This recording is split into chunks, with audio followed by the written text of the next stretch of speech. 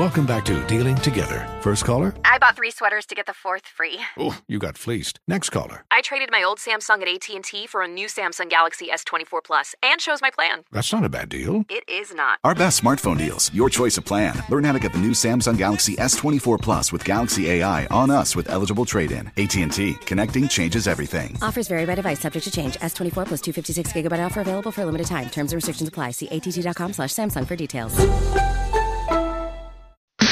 I guess right now we should start the show.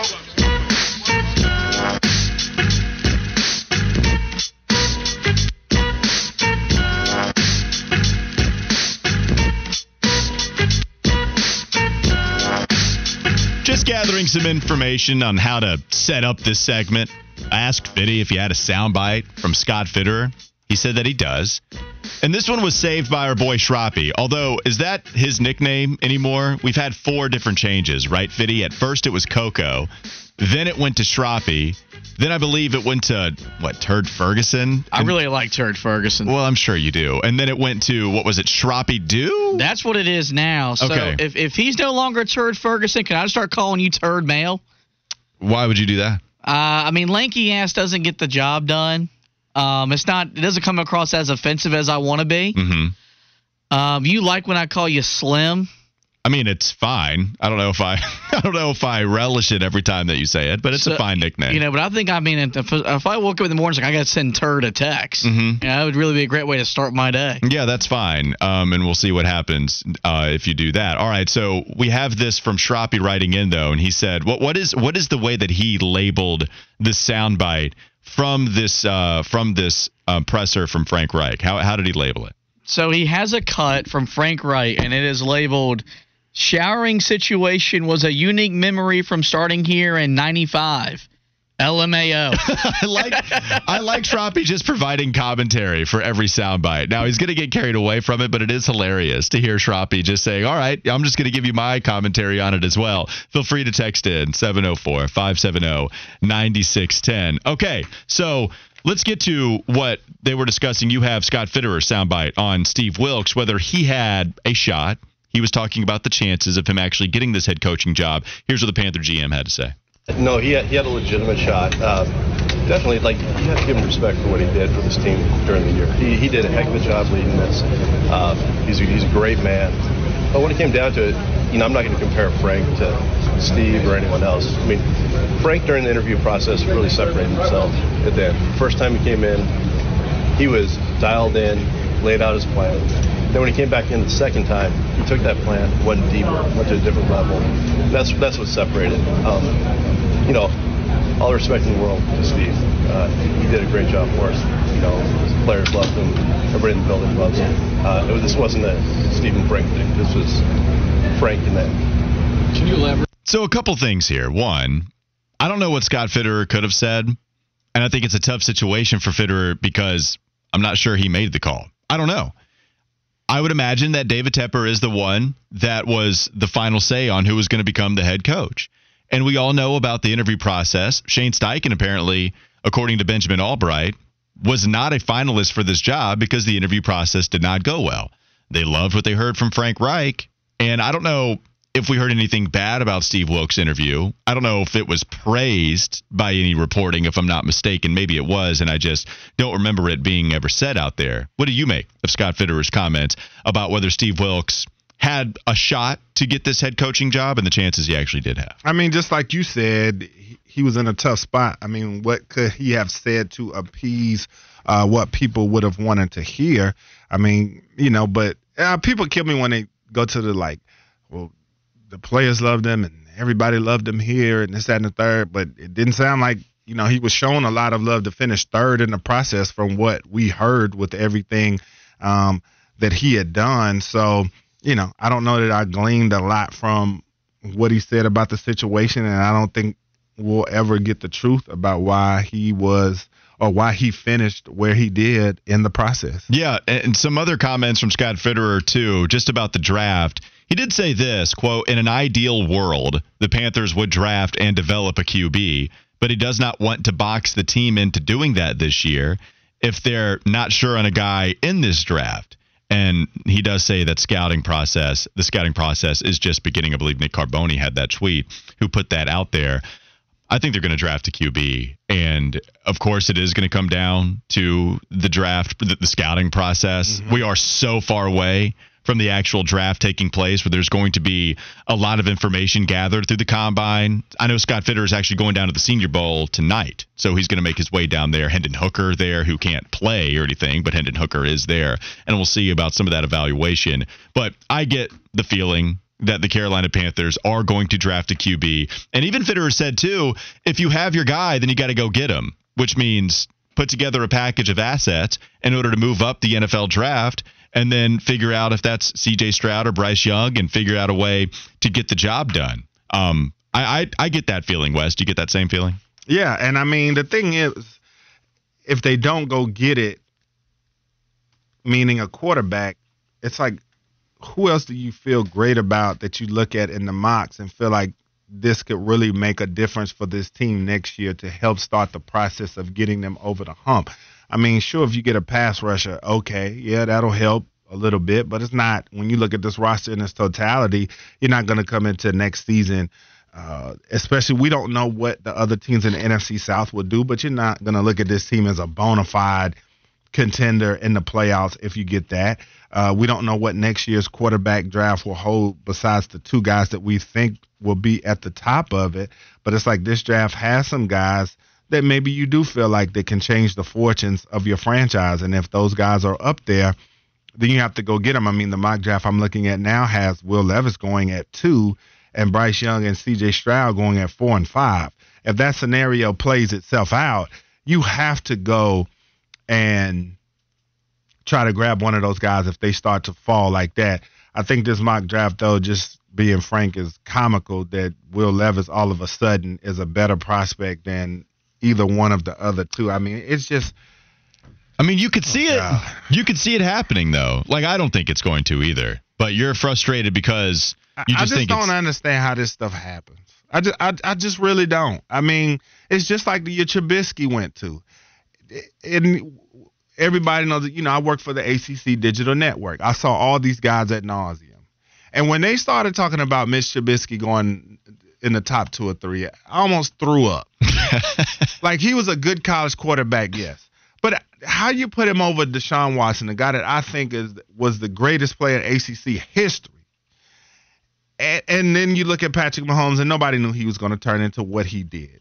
But just the fact that he had been vaulted over Deshaun was the weird Watson. one. Deshaun was the weird one. And now you're looking at mock drafts where it's realistic that Will Levis could go over Bryce Young, a Heisman Trophy winner, a guy that was dominant at the highest levels, and C.J. Stroud.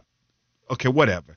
I'm just saying all that to say, if C.J. Stroud and Bryce Young somehow fall, you have to go up and get them. I don't think there's any way the Panthers can pass up a quarterback with the amount of guys that you're going to have that are first-round caliber. I don't see another position in the top 10 that can change the fortunes of your franchise, or I don't see another player in the top 10 that can change the fortunes of your franchise. Yeah, because this is a team that's had a lot of success drafting in the first round. They've drafted very good players, and they've only had a few misses over the years, where I think Marty Herney, when he was drafting in the first round, really the only miss that I can think of, Jeff Otah. We've done this before, but it was Jeff Otah. That was after they drafted Jonathan Stewart. And you're talking about Vernon Butler. That was under Dave Gettleman when they drafted him. If you want to go Kelvin Benjamin, he had an awesome rookie season, but some of that was more so garbage time, where he actually posted some stats and then eventually got hurt. They make it to the Super Bowl that year that he gets hurt, and we know what happened with KB getting traded and then doesn't do anything else. Other than that, the first-round pick has been very good. Who could be that player for you? And does that go to the wayside if you miss on a QB? Maybe. But I want to take a shot at QB because you have not done that in quite some time. And Cam Newton didn't give you a reason to go draft a QB, right? Like, you were set for a while. Right. It was fantastic. You had number 1 overall selection, and you nailed it. And that was a Sports Illustrated cover we can all remember with Cam Newton, Blaine Gabbert, Jake Locker. Who's the guy you choose? Well, it ended up being very clear that Cam Newton was the right decision in hindsight, and Carolina reaped the benefits of that by having an MVP QB and then going to the Super Bowl. But I mean, since then they've drafted Will Grier, they've drafted Matt Corral, and Matt Corral gets hurt. Will Grier, now I don't even know where he is. I know he was with the Cowboys for a little bit, but I have no clue where Will Grier is at this moment. It's time. Like, I'm here for trading up and getting C.J. Stroud if he falls to a certain point. It's going to be an insane amount at number one. I just can't see it happening, Wes. It's going to be way too much of a haul of assets that you're going to have to give up in order to move up to number one, probably two, probably three as well. But that 4 or 5 range, I think that's where you're talking about some kind of realistic opportunity for them to move up at that spot and then select Bryce Young or C.J. Stroud, whoever the QB is that you like the most. And as you mentioned from Benjamin Albright, as he was on these airwaves with Mac and Bone, he said C.J. Stroud, what he's hearing is the apple of the Carolina Panthers' eye. Yeah, and if that's the case, you have to go get him. If you really, truly feel like he is going to turn the fortunes of your franchise, to me, I won't say there's no price you won't pay, but it has to be a super duper steep one for you not to go make this move, because not only that, it just injects some excitement into the fan base. It gives people hope for the future, and it gets people talking about the Carolina Panthers, which is what you want. 100%. Plus, it would be fun. Right. I mean, that's what I'm saying. Yeah. I know fun. The unknown. Fun doesn't always mean right. Like, I'm not trying to say, oh, yeah, just draft a skill position player every year. Obviously, I'm not saying that, but it would be really exciting. Right. I mean, just even from an entertainment standpoint, yes. Give me C.J. Stroud, please. Bryce Young would be awesome in this draft. That would be fantastic if they're able to move up and go get that particular player. I would love to see what they can do and then try to put weapons around him. This is a question we didn't get to yesterday, but I am interested. Do you think that it's going to be a balanced draft for this Carolina Panthers team? So much of it is going to be whether they move up and give away picks to go get their quarterback, right? So you can only be so balanced if you have, 4 selections, something like that. But overall, do you think that they're going to end up with 50-50, somewhere in that realm, 60-40 defense, offense? Or do you think they are going to focus more so on one particular area with this team, especially with a new offensive-minded head coach, and the way that they did focus on defense a couple of years ago, where they're the only team in NFL history to draft all defensive players with 7 picks? Yeah, I think they certainly will make this an offensive-heavy draft. I think they're going to try their best this offseason to get Frank Reich the tools that he needs to implement the type of offense he wants. I think defensively, they're not 100% thrilled with where they are, but I think they are pretty happy with where they're at right now defensively, and they'll tweak it, and they'll add a few things to that as well. But as far as just the guys that they've got on that side of the ball, if you look at it and say, okay, if we didn't do anything with the offense defensively, would we feel comfortable with it? And I think you can, with a few tweaks here and there. I don't think that needs as much work as the offensive side of the ball when you talk about adding weapons and some depth on the offensive line or another starter. So I think that the majority of the draft will be offensive players. Wolfpack James wrote in, I'm with you, Wes. There's no excuse for a team to draft Levis before Stroud or Young. 704 number wrote in, we can't trade up for 5'10", 190-pound Bryce Young. He'll get destroyed, and we're drafting a QB again in 2 years. Oh, I was just saying, people dissing his height. He's 6 feet, if I'm not mistaken. This might be something where he's listed a little above that. Was your weight and height correct in your program when people would come watch Wake Forest? Yes. It was? Mm-hmm. How many people are lied about? Like, would you ever make fun of anybody on your roster where it's like, oh, come on, this program is lying? I can't think of anybody either that we played against or on our own team that they embellished their size. Mm-hmm. Yeah, I can't think of anybody. Nobody else. But, yeah, so we'll see if Bryce Young is actually 6 foot, but he's a tiny guy. He's not Kyler Murray. Kyler Murray is real tiny. And I get that way of thinking. I just can't. I'm not going to go against Bryce Young if that's who I trust. And I trust Bryce Young running my football team. And again, we have a lot of time before we actually get to the NFL draft, but I would be just fine taking Bryce Young which one and C.J. Stroud. Is he everybody talks about the SEC like it's an NFL farm system. So if he's big enough to play in the SEC, like which one is it? Yeah, no, I'm with you. I'm just fine. Fitty, you're also a big Bryce Young fan, right? Over C.J. Stroud, even though he had a really good game against Georgia. Yeah, I was until I heard Ian Wharton come on the Mac and Bone show. I think it was yesterday morning. I would probably end up drafting Stroud over Bryce Young with the first quarterback off the board. What happened there? What happened with the sound that you got Ian Wharton changing your mind completely? I mean, it's just, the way that I think the Stroud that you saw in the Georgia game is who he's going to be in the NFL. Ooh. And I really think Ryan Day really held him back because they were so scared of him getting hurt like Justin Fields got hurt. That year they went to the national title game. And, I mean, dude, he was throwing darts. I mean, and look, look, Bryce Young picked apart Georgia's defense the year before in the SEC title game. But that performance by Stroud that night, that was surgical. Fitty, you know what I'm going to remind you of, though. We tried to have this conversation and ask who had a better performance between C.J. Stroud against Georgia and Sam Darnold against the Saints, and you tried to tell me who won the football game. And now you want C.J. Stroud? Hey, I'm just saying winning matters, turd. Oh, we're not going to start that. We're not going to start all that. Yeah. That is the worst kind of bleep take I've ever heard, and now you want C.J. Stroud over Sam Darnold, who won the game against the Saints, but now you want the guy that didn't win the game. Make sense. Don't come at me for my takes when you use block rate percentage to justify. See, you still can't get it right. Washington's, You're saying block rate percentage frequency when it's just block percentage, and it's a because you were just making up stats in that moment to make P.J. Washington seem like a really good NBA player when he's really not. Well, and then block rate percentage, and then you want to say screen assist.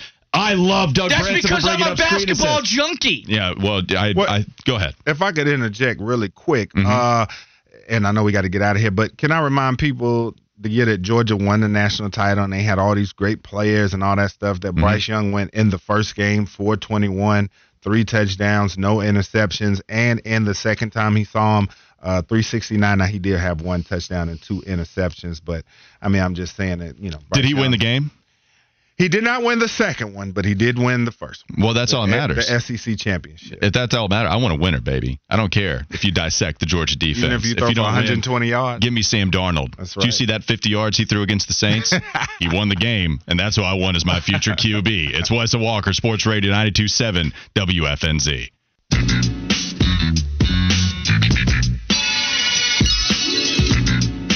We're back, the Wes and Walker Show on Sports Radio 92.7 WFNZ. Walker and I were just talking about the quarterback position, a position everybody wants to know about. Frank Reich addressed that today during his introductory press conference, and we're just going to get right to it. Fitty, play the hits. What did Reich say about the quarterback position for those who missed it? You got to have stability at quarterback. The good thing that I've learned in my past experience here, in a few years, is we learned how to adapt to different styles of quarterbacks, but that's not the ideal situation, right? So we, Mr. Tepper, Scott, myself, have to commit to what's our blueprint, how are we going to maintain stability at quarterback, make a plan, and then execute that plan. So you heard it right there, and he will be on the Kyle Bailey Show at 3 o'clock as well. Talking. And Walker, so what do you glean from that? Because I think what he said addressed many scenarios. Let's say the Panthers went out and got Derek Carr, for instance. Okay, well, he'll have to adapt to that because he's not an RPO guy. If he goes out and gets C.J. Stroud or Bryce Young, then that will bring a different type of offense to this team. So what did you take from his comments as far as what the Panthers may be thinking about how they want to address it, if anything at all? I think they want to address it, right? I think they want to draft somebody in the first round because now the pressure's on, especially with you drafting an offensive mind. Wes, even if we didn't think that should affect what you do in the first round, I do think that probably does affect what they're going to do, right? Even if you had Steve Wilks always talked about how he wanted a QB. I don't care what other candidate you would have brought in, even just disregarding Wilkes, whether you brought in Steichen, Kellen Moore, whatever. I think the plan is to go get a quarterback. Of course, there's going to be a price, and Scott Fitterer is a little hesitant to commit fully because you don't know what happens on draft day. There's so many different moving parts. A team can jump ahead of you. A team could be willing to give up 3 first-round picks, and maybe that's just too much for you. So I understand Scott Fitterer not wanting to fully commit, but with Frank Reich talking about it, with Fitterer discussing it, yeah, I do think they want to draft a guy. And what's interesting here, too, is Frank Reich had a sit-down. You're starting to get all of the after-the-fact type of comments, right?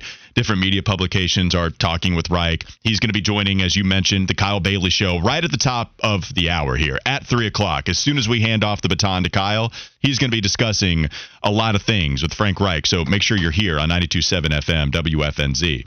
But Frank Reich also talked about with Will Kunkel that he'll, quote, likely call the plays this season. Will Kunkel put this out on Twitter at Will Kunkel Fox. He said, I've done that my whole career. I'll probably do that, call plays. And so we're starting to get some questions at least attempted to be answered. We're starting to get a little bit of a lean one way or the other on what Frank Reich is thinking, being the offensive-minded head coach of this Carolina Panthers team. And I think it all leads to them very heavily favoring drafting a QB if it goes their way. Yeah, no doubt about it. He's going to want to find a guy that can fit his system. It will be interesting to see what vision he has, what he wants. Does he have a preference? That would be something I think would be interesting. Like between well. QBs? Yeah, and it just – we talked about the veteran scenarios as well. Like, does he have a preference in his mind? Because he wasn't necessarily asked about that. He's just saying that he'll adapt to whoever that he has. But does he have a preference in his mind already? Does he have that plan at quarterback for what he thinks? I'm sure he probably expressed this during his interview process.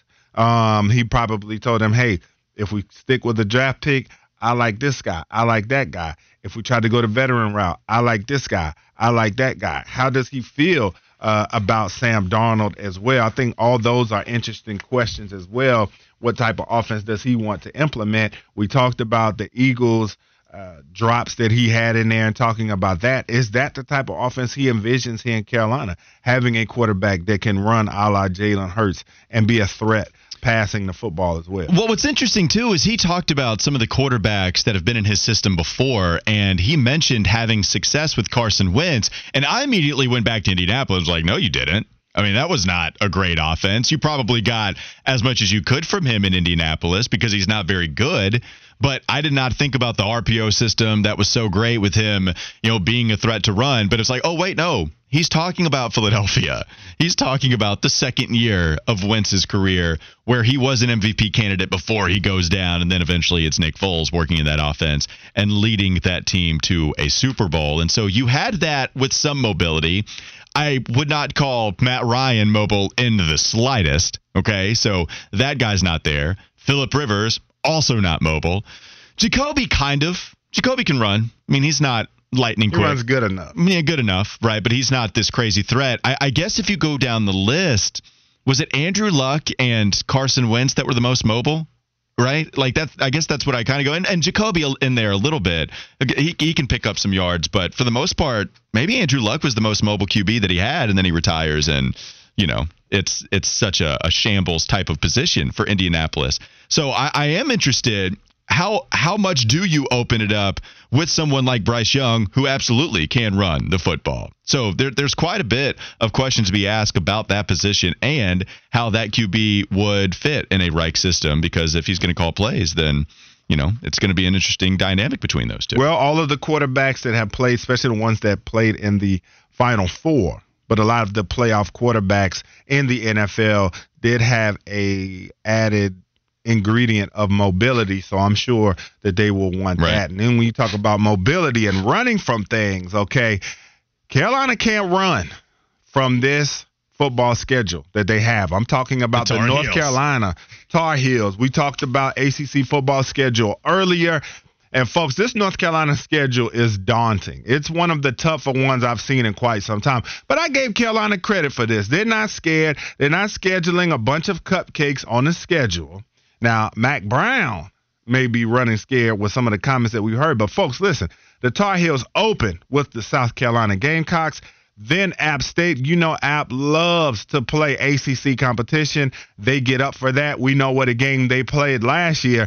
Then Minnesota, rowing the boat, PJ Fleck and the crew, they will play them as well. That is a brutal opening three. Then you go to ACC play at Pitt. We know what Pitt has represented under Pat Narduzzi, hard-hitting, front seven, tough football. Syracuse, I guess if you want to call them a break, but they were a bowl team last year. Garrett Schrader and the crew will be back there. Miami, who knows what you're going to get out of them in year 2 under Cristobal. UVA, what they will be in year 2 under Tony Elliott. Georgia Tech came in last year when a lot of people didn't expect them to and got a dub at Chapel Hill. Campbell, okay, that's the break of sorts. And then they finished with Duke, who went 9-4 last year, the Clemson Tigers, and NC State, man. That is one heck of a schedule.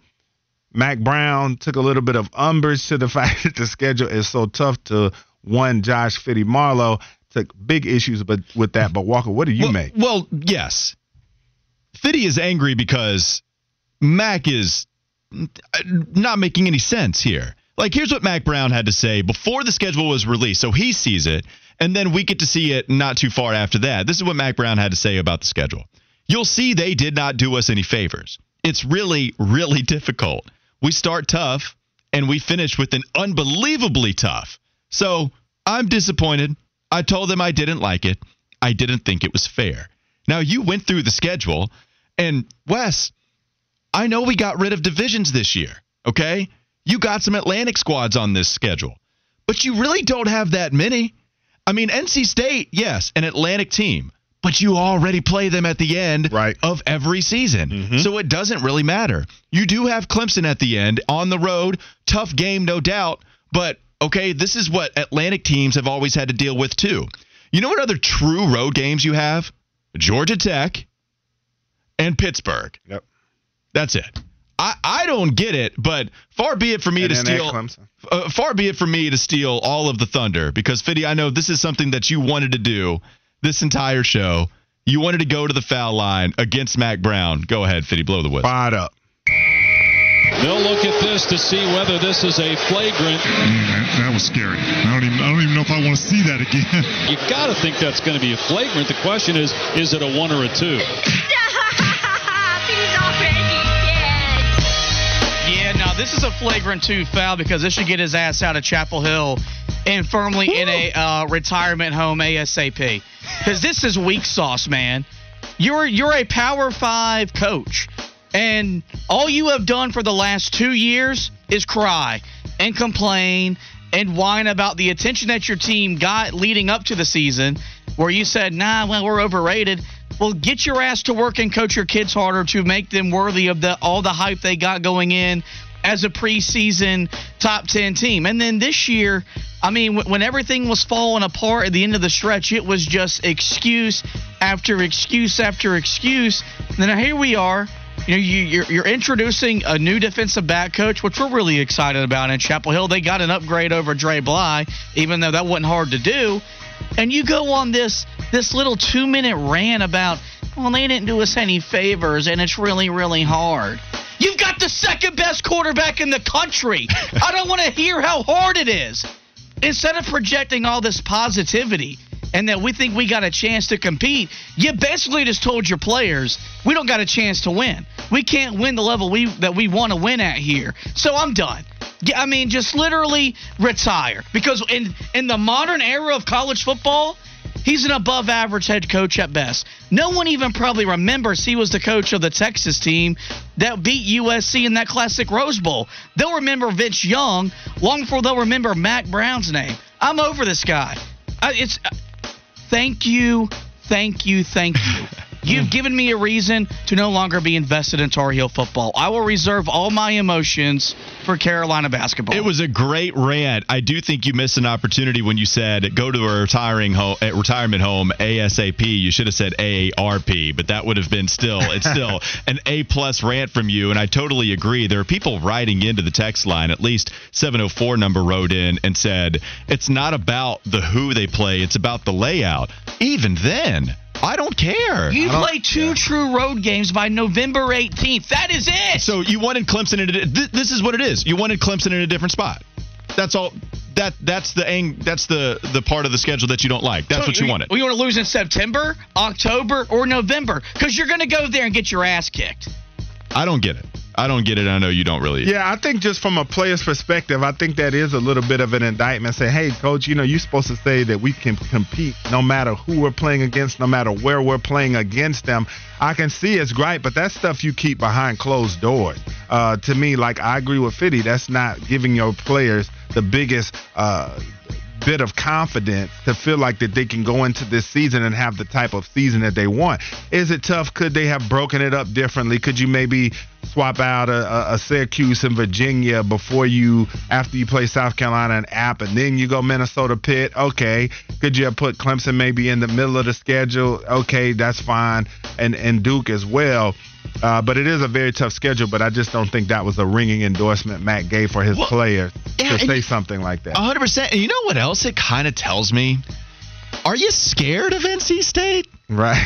You know what I'm saying? Like, here you are talking about how tough the schedule is with the layout, where you have 2 road games in a row to end all of it, and one of them is against NC State. Are you admitting that you're scared? Like, I get it against Clemson to some degree. I don't want you to admit your fear of any program, but NC State is always there every single season, and now it's because of the Clemson slating where you wanted to be able to prepare for your rival. Well, one thing y'all going to stop doing, too, I'm going to tell you right now. Y'all going to stop, for one, making me into a Duke fan, and 2, y'all going to stop disrespecting Duke. This is a 9-4 football team that pounded UCF in the bowl game. They are going to be a factor in things when it is all said and done. I had them on my top 5 games as far as their Clemson game out of the gate to see what they're going to look like. But Mac Brown is also including Duke when he talks about it ends unbelievably hard. This game went down to the wire last year. Duke is going to be smarting to get the Tar Heels back for what happened last season. And so for them to play them, then Clemson, then NC State in successive weeks, that is a very difficult close to a season. So Duke is in that as well when he's talking about that. Yeah, at home, but yes, you're right. Yeah. Like, I mean, it's definitely Duke on the road. But here's the thing, the schedule's tough altogether, and so what you have is South Carolina at Minnesota at Pittsburgh. Tough 4 games, no doubt about it, at the beginning of the season. And then Miami's kind of tough. Like, you've already gone through this, but my point in bringing it back up is no matter how it shakes, it's going to be a tough schedule. And then at that point, you're just wanting Mac Brown to set the schedule up himself so that he's okay with it. Nah, man, I'm sure there are a lot of different coaches out there that would rather have one game here and then another game there. It's not bad enough to come out with comments like this before everybody else sees it. Like, Mac Brown wants control over the schedule himself, and that's not how it works for any coach out there.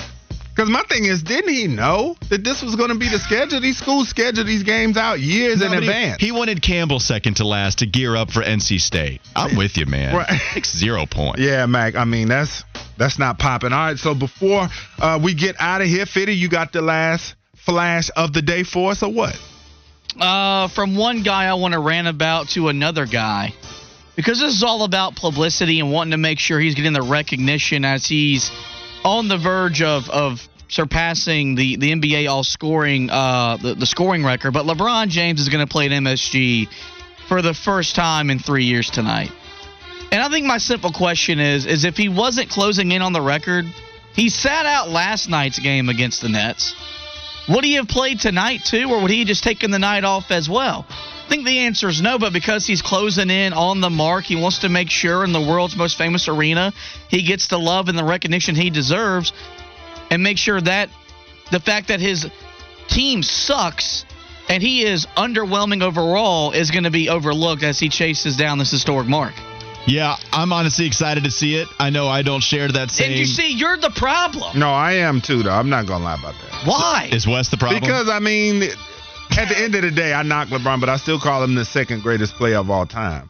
And the fact that he's going into MSG tonight and hasn't played in 3 years, you know that he has a special performance in line for tonight. I don't know if they'll win or not, but LeBron is going to put up monster numbers. So I don't know if you have Wes being the problem as well, despite agreeing with me on this. But why are we the problem? I'm going to lump him in here as well. Well, I thought you were talking about just him coming out to play tonight against the Knicks. I think when he passes the mark, yeah, that'll be a cool moment. But, like, tonight, like, this is strictly Clutch saying, hey, you're in the world's most famous arena. You need to go out there and put on a show. So we continue to forget the fact your team's the third worst team in the Western Conference. That's not important. You chasing down this record's more important, and let's get a little bit closer in the world's most famous arena. Yeah, I mean, I guess he's a failure. That's what this season is. And we're the problem for not having him as a failure. Yeah, man, I'm excited, honestly. I'm ready to see him at Madison Square Garden. It's always fun to see the Stars play there. And I'm glad we share the same opinion on LeBron. Yeah, guys like C.J. Washington, he's a star. Listen, when we come back, I agree. What's on tap on this day in sports history when we return to the Wes and Walker Show on Sports Radio 92.7 WFNZ.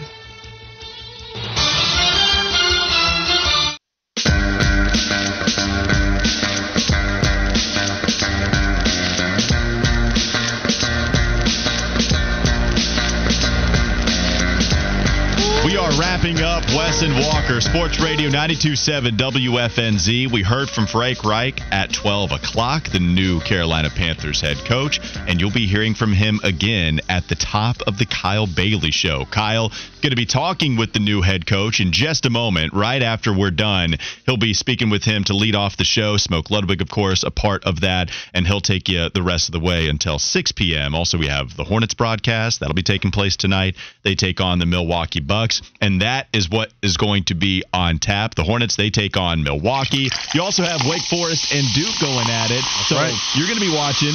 You have multiple TV situations. Yeah, I have 2 TVs out there. So you'll be watching both games. All right, give me your predictions. Can the Hornets have the Milwaukee magic that they've had so many times in the last few years? And can Wake do something they haven't done in 26 season? I think Milwaukee took it personally what happened to them the last time. We know how Giannis and them get down. He's an old school NBA player, so I think he's going to come in there and he's going to want that teal blood tonight from the Hornets. So I think the Bucks get the dub there.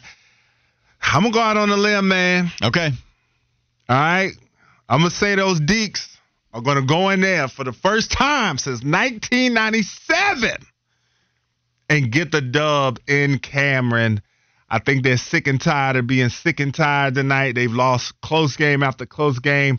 I think tonight they are fed up, and they go in and get the job done. What you think, Fitty? You think Duke ends up winning as they have for the last 30 years? Yes. I don't even know if it's close. Okay. To be honest with you. Wake Forest away from home. They don't play defense. They turn the ball over way too much. Well, they haven't been turning it over much the last few games. Against Virginia or Pitt. I said away from home. They turn the ball over. They don't play defense. I think Duke is starting to round into form a little bit. Well, that's what I'm saying against Pitt. They only had 6 or 7 turnovers. Thanks. And so I think Duke cruises to a probably 15, 20-point win. Damn, a team that can shoot going to win by 15 or 20. I mean, yeah, Duke playing well at home, undefeated, and you've seen that too. I think in college basketball, I don't know about every single conference, but I have noticed in quite a few of these conferences, at least at this point in the season, a lot of very good home records, like astonishingly good, undefeated, all across the board. Yeah. You're seeing that in mid-majors. You're seeing that in the ACC right now. So we'll see if Duke is able to continue their undefeated streak at home. All right, what happened on this day in sports history, Fitty? What you got? On this day in 1993, the Dallas Cowboys beat the Buffalo Bills 52-17 in the Super Bowl. It was the Cowboys' third Super Bowl and their then record 6th Super Bowl appearance. More importantly, the Bills became the first team to drop 3 in succession. Of course, yesterday was their 4th straight loss in the big game. And then on this day in 2015, with a 91-85 win over the 76ers, the Hawks had a perfect 17-0 January, setting a new NBA record.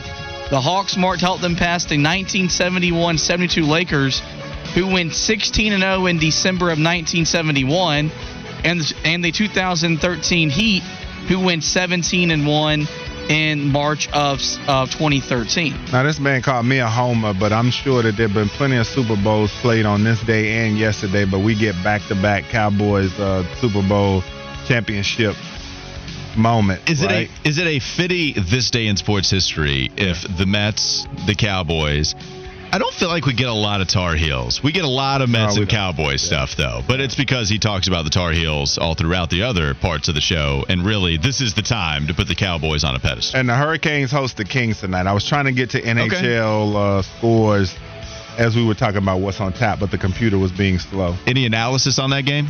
I don't have any analysis on that, but I do know the Kings are 28-18, but I know the Canes are just smoking, man. 32-9-8. They smoking or skating? Both. They smoking and skating. I hope they win if they're smoking while skating. That would be fantastic, and I would tune in to watch that. Even over maybe Duke, Wake Forest, I would tune in to watch the Carolina Hurricanes do that if they're able to win that game tonight. The Charlotte Hornets, we didn't get your prediction on this, Fitty, but am I just setting you up to make another P.J. Washington block rate percentage frequency stat joke again, or are you actually going to give me a prediction on what they can do? No, I do think the Bucks will win because I think the Bucks are clearly a much better team, and it behooves the Hornets to lose games. So, yeah. All right, we're going to do deal or no deal tomorrow. I do have quite a bit of trade proposals that I can throw your way because the trade deadline is just 10 days away, and it's going to be fascinating to see how Mitch Kupchak and the Charlotte Hornets operate because I don't know if Terry Rozier is going to be on this team anymore. I mean, we're talking about the Charlotte Hornets. I'm going to look up their schedule just to see how many games before the actual deadline hits on February 9th. But you have their game tonight against Milwaukee. You have two other road games that they're going to be facing. So the other road game they have after Milwaukee, Chicago February 2nd, Detroit February 3rd, Orlando February 5th, Washington February 8th, and then it's all said and done. Whoever's going to be on the other side outside of the buyout market, that is going to be the roster that is locked in for the rest of the season. So I'm interested in who is going to be traded and if Terry Rozier is going to be locked in as a guy that a lot of people loved. If you are just talking about pure Hornets fandom, who do you think the fans would least like to see traded of all the possible candidates like Oubre, Rozier, Gordon Hayward, Mason Plumlee, especially with his resurgence this year having a breakout season? I'd go with Terry because Terry has the most moments out of any of them. Obviously, he has the ball in his hands a lot, being the scorer that he is. But I would say Terry. I think back to the game-winning shot that he hit 2 years ago. I forgot what Toronto or something like that. He had two beauties as well against Golden State. Yeah, so I would say Terry. That's right, Golden State. Yeah, I would say Terry. Terry Rozier people loved, and I always was worried a little bit about the contract, but Terry would be somebody that everybody made fun of when you traded Kemba Walker, and when you got him in return, everybody's like, oh, basically you traded him for nothing, and then he actually became something here. And so I think that's really interesting, the fact that he had that career arc here in this city, and so we'll see exactly what happens. Logo 704 said Terry can go, but he wants to keep Kelly Oubre, your boy, Fitty. You want to keep Kelly Oubre, or are you willing to trade him at the deadline? No, I mean, I think you got to move on from him because I think his value will never be higher. You never asked which player I'd be least happy to see go. I'm afraid, but go ahead. Who is the player? For me, it's P.J. Washington. Why is that? Because if he's not in Charlotte, when will Brittany Renner be back? I don't think she's here right now. Well, I think that left quite a long time ago. So your reason, you shouldn't care anymore if P.J. Washington does get traded to a different team. That'll do it for Wesson Walker, a fiery, spicy version of Wesson Walker Plus. We had all the Frank Reich audio. We'll have that tomorrow as well. After 24 hours, start to break down a little bit more of his commentary. But you can also hear Frank Reich coming up in just a moment. Your new Carolina Panthers head coach is going to be joining Kyle Bailey alongside Smoke Ludwig in just a few moments. It's coming up next here on Sports Radio 92.7 FM WFNZ.